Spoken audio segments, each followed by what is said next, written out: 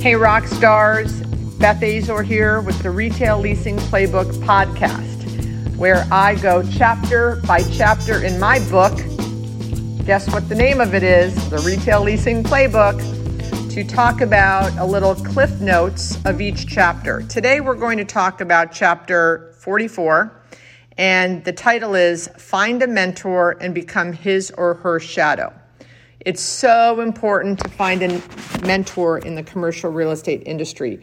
And I believe that there's many people that will want to be and be happy to help you be a mentor. But you need to do it right. So please don't ask the person to have lunch with them. Their time is extremely valuable, and taking out an hour and a half of their day to have lunch with possibly a newbie in the industry or even a college student looking to get into the business is a big ask, and we feel bad turning you down. We'd rather you maybe bring us coffee to our office for 15, 20 minutes, or even just jump on a phone call, say, can I just jump on a phone call with you and chat for 15 or 20 minutes? Everyone can do that because they can fit it into their schedule, driving to the office, etc. How do you find mentors? So I would first look in your office and see who is a rock star that's already in your office, and ask if you can maybe shadow them a couple hours every other week, or, and don't say the word pick their brain, because that's, gross. So just ask, can you walk their dog? Can you go pick up their dry cleaning? Can you go wash their car? I'm not kidding. Not that anyone would let you do any of that, but if you acted hungry around them, and if you said, hey, if there's anything I could ever do for you, I would be happy to do it. One day they might take you up on that. And then it's called the power of proximity. You get into their proximity, and then the next time they need someone to join their team, maybe they say, hey, we like that hungry kid down in, the rookie leasing department, and I want to bring them up to help me and my investment sale team. So I'd say first look for someone inside of your office. If you were in a small office, or if the people in your office are a bunch of cowboys and they're not interested in mentoring, I've seen those folks, then look around your community and your local industry. Look for someone that maybe went to the same college that you did. Maybe they go to the same church that you do. So look up people that are successful, and then maybe stalk them on Facebook and see if there is some kind of connection. So for example, I went to Florida State, and I always have Florida State kids or even people in the industry calling me, asking to have lunch or bring me coffee or, have a chat. And I'm always happy to help. I'm happy to have conversations with them. What I always like to do is I like to do it before 8 in the morning, or on the weekends, or after hours, because during the hours of 8 and 6, I'm pretty busy. And I normally don't really have lunch. I eat lunch at my desk.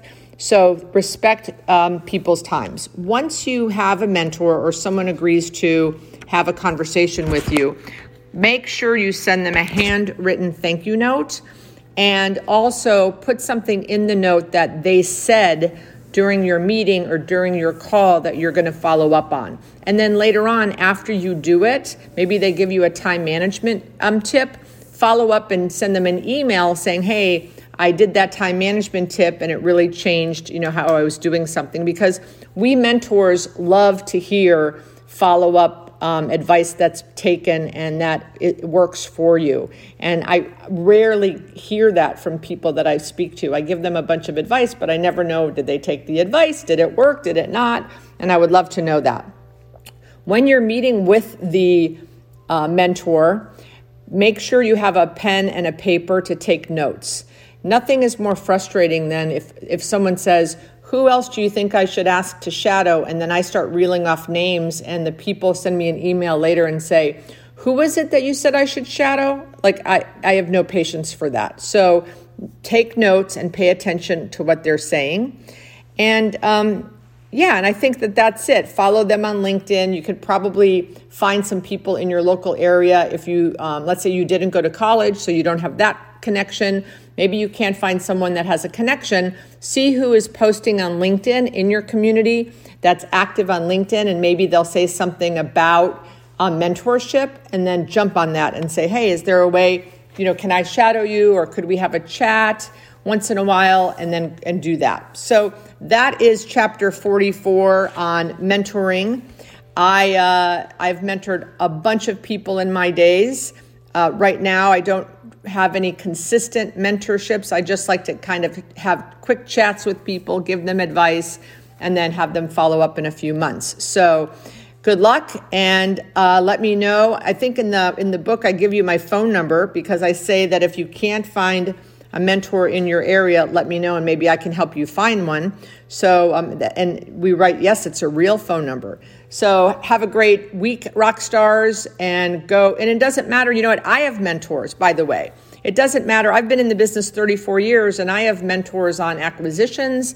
I have mentors on development.